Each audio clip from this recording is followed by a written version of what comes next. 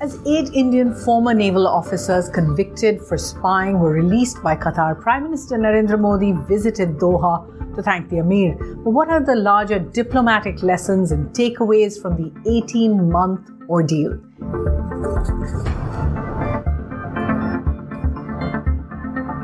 Hello and welcome to Worldview at The Hindu with me, Suhasini Haider.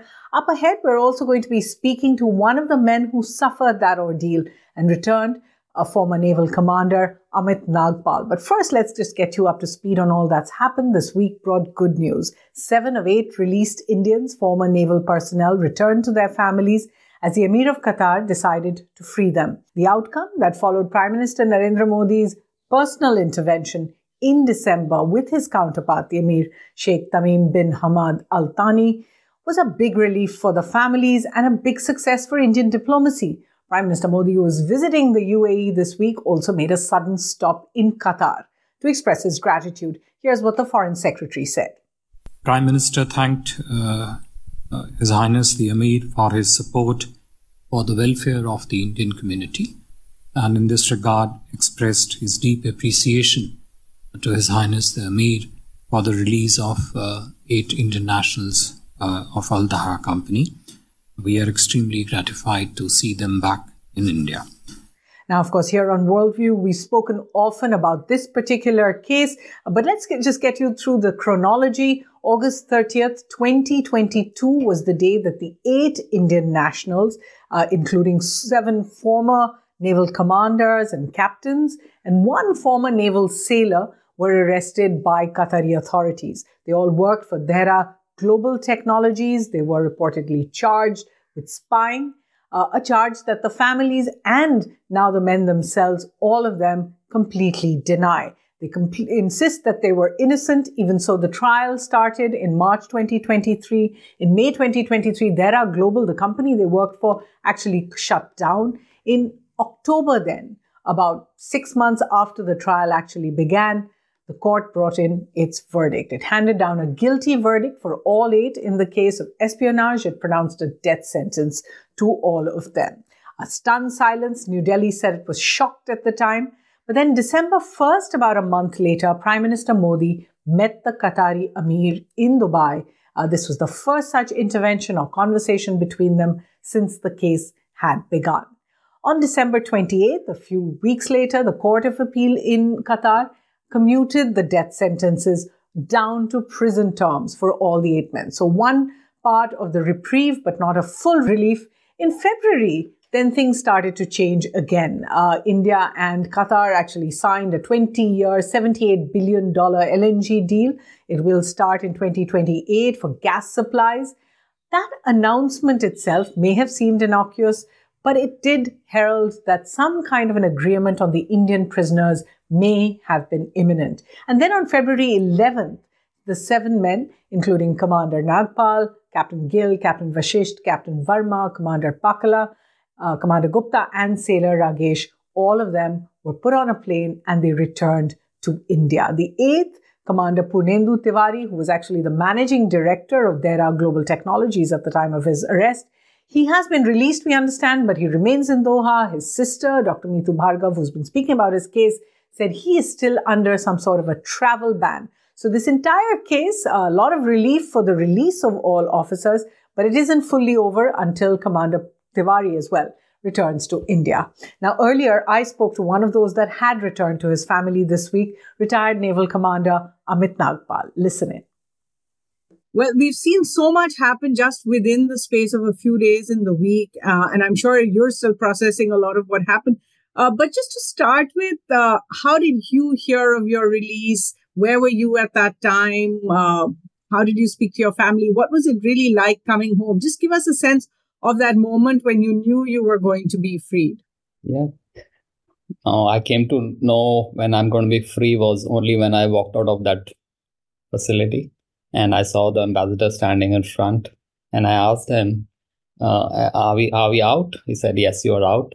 Then, are we going home? He said, yes, you're going home. And that's the time I realized. Before that, no clue at all about what's going to happen. The suddenness with which we went in with the same suddenness we came out. So it was I mean, that feeling of that elation of coming out and getting out of there was at the peak that time. And so my wife had been there with me throughout this ordeal, and she had no clue. She had been meeting the ambassador in the embassy, but no clue at all. So it was a very, very pleasant surprise. There are so many parts of your ordeal that I understand that we will not be speaking about. But what was your first conversation with your family, if I may ask? Oh yes, that's a very good question to ask, because I got to speak to her for about 2 minutes. I was on speaker, and the first thing she told me, Amit, I'm not going to leave this place without you.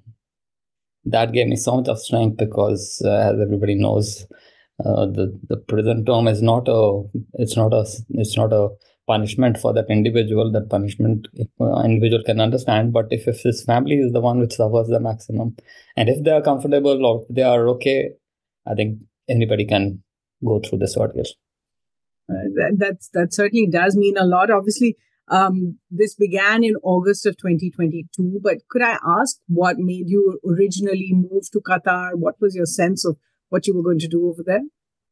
Yeah, so this was this opportunity of training their Navy, Qatar Navy. It's down my line, right? I've been a career naval officer since 1990. I've joined NDS 1987. So this is my core competence. So, and they gave me an opportunity to train another country, which actually India had been training in this region long ago. We were the first ones to be there, but in between there was a gap. So it was great to get connected to a company which was training in that Middle East. And we did immensely well. We made a lot of inroads. Unfortunately, it had to end this way. Right. And even the company itself has had to close down. Now, Yes. To come to the charges against you, what we know were certainly that they were very, very serious, that you went straight, as soon as you were arrested. We already had heard that there were charges of espionage for a third country. Just give us a sense of how you felt on when you were arrested, and how long it took for you to actually take in the seriousness of the charges against all of you. Look, yes, once I was arrested, I know the things were going to be very serious, but I always believed, and I had done nothing wrong, right? So I always believed, if not today, certainly tomorrow I'll be out of this mess. And I had full faith. I believed that whatever powers be, they would understand that we had done nothing wrong at all. And if not tomorrow, day after tomorrow, or in the near future, I would be out. So I didn't really care about the charges, because I knew I was innocent and I would get out quickly. And that day came. Even so, innocent people do stay behind bars sometimes for years at a time without being able to speak. Did anything in your training so far really prepare you for what you went through there? Yes, definitely. My 3 years in India, I knew that I had the resilience to withstand this, and I just was bothered about my family, that if they are okay, I'll be able to handle myself, whatever be the duration. And I had faith. I don't know, in God, or you can say in the government. I had faith that I will get out. Well, that is important. How often were you able to speak to your family, and in what way was the embassy really helping through this? Yeah. So I'll talk about the embassy. The Embassy of India under 2 ambassadors. We saw 2 ambassadors. The support provided was excellent. Consular accesses were, in the last 5-6 months. The ambassador right now, Mr. Vipul, he was there every month to meet us, and that was a source of a lot of confidence. And most importantly, they had opened the doors for the families, that if whenever you want to come and speak to us, you want to chat on the phone, or send us messages, they were open. So that was amazingly well done. So hats off. And I would say, as the government would have said, please help them. But an individual does what an individual, his attitude is, and his attitude, Mr. Vipul's attitude, and his team's attitude was so positive. It was amazing. So, and as an individual, I need to thank him for his great work he did. So was Mr. Deepak Mittal, who was before him. Certainly. And of course, Prime Minister Narendra Modi has now visited Qatar very quickly after you came back to India, thanked the Amir over there. All of this happening in just a few months, the pronouncement of the death sentence. Yeah. When the death sentence was pronounced, did you at any point then feel that your faith and your hope and your confidence that you would be free, was that dimmed at all? Yes, it affected immensely. 2 days. So I made a routine for myself, and I could not follow that routine for a couple of days. Till the time I spoke to my wife next, when she told me, actually, we didn't come to know about this death sentence in the court. And I was hearing on the news, and I couldn't believe what I saw, because it was just not proportional to whatever they thought we did. So anyway, so that's the thing. And when I spoke to my wife after those couple of days, 2-3 days, and she told me that government is now going to take charge more seriously, and there was going to be a meeting. So this was 26th, and 30th of October, there was going to be a meeting with Dr. Jaishankar in Delhi, and that gave me a lot of confidence. Yes, and I just knew that this won't last. Right, and certainly the intervention at the highest level seems to have seen that kind of effect. Do you wish that the government at the highest level had intervened earlier in the case? I can't go into whatever has happened, but I guess so. If it could have happened now. It happened now. It could have happened any time earlier also. I agree with. Given that all of this now has happened in a matter of a few months, there was the commuting of your sentence, which was the first sign, I think. And then we saw, India and Qatar sign a big gas deal, which seemed to be an indicator that things were back on track. And then your release came. So who would you really credit with your freedom today? Yeah, so I'll talk about freedom surely. But first, I want to thank my immediate family, my wife, my son, Munga is my wife, and my son Tarush, and my mother, who was alone in Noida for most of the time. And of course, the government, the Honorable Prime Minister. And this could have happened only at the highest level. There's no doubt about it in my mind. And that means the order would have only come from Amir. And Amir would have only given the order if the Prime Minister had spoken to him. I'm sure that is connected. So I would like to thank both Amir, the government of Qatar, as well as our own Prime Minister. And definitely she's the one who's managed to get us out. There have been those who suggested that somehow the timing of your arrest, the timing of the trial against you, the kind of charges of espionage against you, some reports suggesting it was espionage for a third country like Israel, these were all connected to geopolitical events. The Israel-Hamas war that was going on. Some had suggested that countries inimical to India like Pakistan had a hand in it.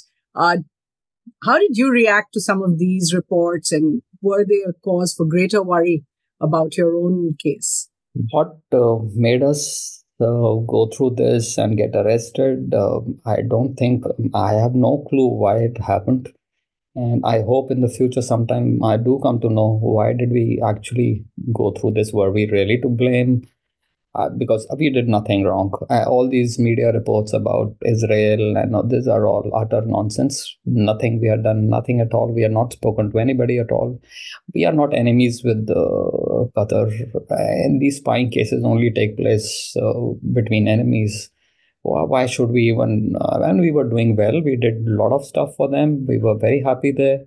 People were very happy with us. And then this happened. It's just unimaginable what happened to us. Whether all these events affected our, yes, I'm sure there would be some kind of effect, some positives and negatives. because sitting inside, everything which also we were watching BBC and CNN, and we had WION Indian channel, and whatever happened, because you were only imagining that maybe this will affect, maybe that will not affect. I had no clue what was happening, but that's what my feeling was. It's a difficult ordeal, and one which not only the officers themselves, but also the families really went through. Now, this was also a particularly difficult case for the Ministry of External Affairs for a number of reasons. And what were they? One, that the charges against the Indians were really at the most serious level. Espionage, reportedly for a country like Israel. Few countries around the world would free those convicted of such serious charges, especially after the death sentence had been pronounced against them. Many of them would pardon, but not if there was a death sentence, a capital punishment against the accused. The second big roadblock, the Qatari legal system itself, really a very opaque system, difficult to get clear details of the charges. Many of the times, even in court, the charges weren't actually read out, nor was the evidence really thoroughly known. The process ahead was not known for the families. A third big roadblock, the fact that all 8 of them were former servicemen. And this added not only to the concerns there in Qatar, but also here in India, because of course public pressure, open statements by people for their safe return became another issue. Criticism of Qatar in India only made the diplomats' job there much more difficult. Then there were a series of geopolitical factors, and they seemed to be timed with this particular trial, and particularly the sentencing. To begin with, Qatar and Israel have faced off over the current conflict. Qatar is home to much of the Hamas leadership. It is also an important interlocutor for the hostages.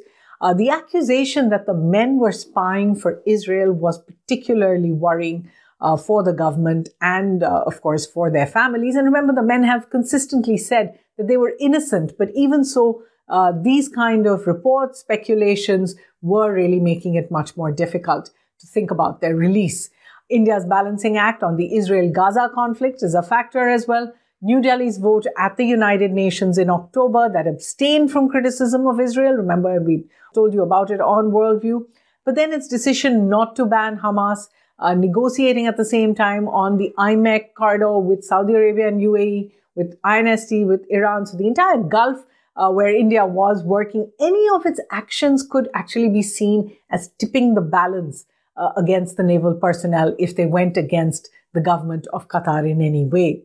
In addition, the fallout of any decline in Qatar-India ties would have been felt not just by them and their families, but by 800,000 Indians who live and work there. So you can imagine the kind of stakes, how high they were, and the kind of pressure on the Ministry of External Affairs in particular. So what's Worldview's take? Given those high stakes, the government's skillful diplomatic handling of the Qatar case really shows how even the toughest negotiations, even with countries that India does not have such good relations as it does with Qatar, can be done. One, to avoid all public grandstanding, as the government has chosen really with Pakistan over the Jadhav case, going to the international court as well, or Canada over the Nijar case, where the government had very harsh counter-diplomatic measures. The second is pursuing the case legally. That shows respect for the Qatari legal system as well. And the third part of that was having the Prime Minister intervene at the highest levels in a country where power rests right at the top, with the emirs in the case of Qatar. These are all parts of a strategy that work. These are all parts of a strategy that can be learned from.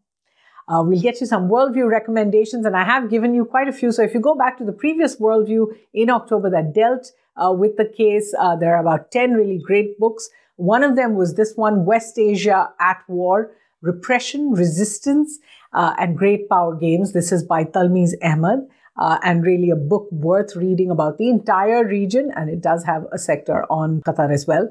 India and the Gulf, Theoretical Perspectives and Policy Shifts. This is by Harsh Pant and Hassan Al-Hassan. And this really looks at what has changed in the last 2 decades or so in India's engagement with the Gulf region. And there's India and the Gulf region, geopolitics, security, energy, diaspora, and maritime relations. So really comprehensive look by Professor A.K. Pasha. A book you might find interesting about dealing with such cases, dealing with the accusations of espionage, is A Life in the Shadows, a memoir by A.S. Dulat, who was, of course, India's intelligence chief in the RAW. And finally, this book, In the Shadows, True Stories of High-Stakes Negotiations to Free Americans Captured Abroad. This is by two authors again, Mickey Bergman and Ellis Henneken, and they look at a number of different cases that the US has dealt with and the negotiations that those required. We hope you enjoy reading all of these, and do join us again here on Worldview. Certainly, it is always nice to follow a story that has a happy ending. We'll be back with more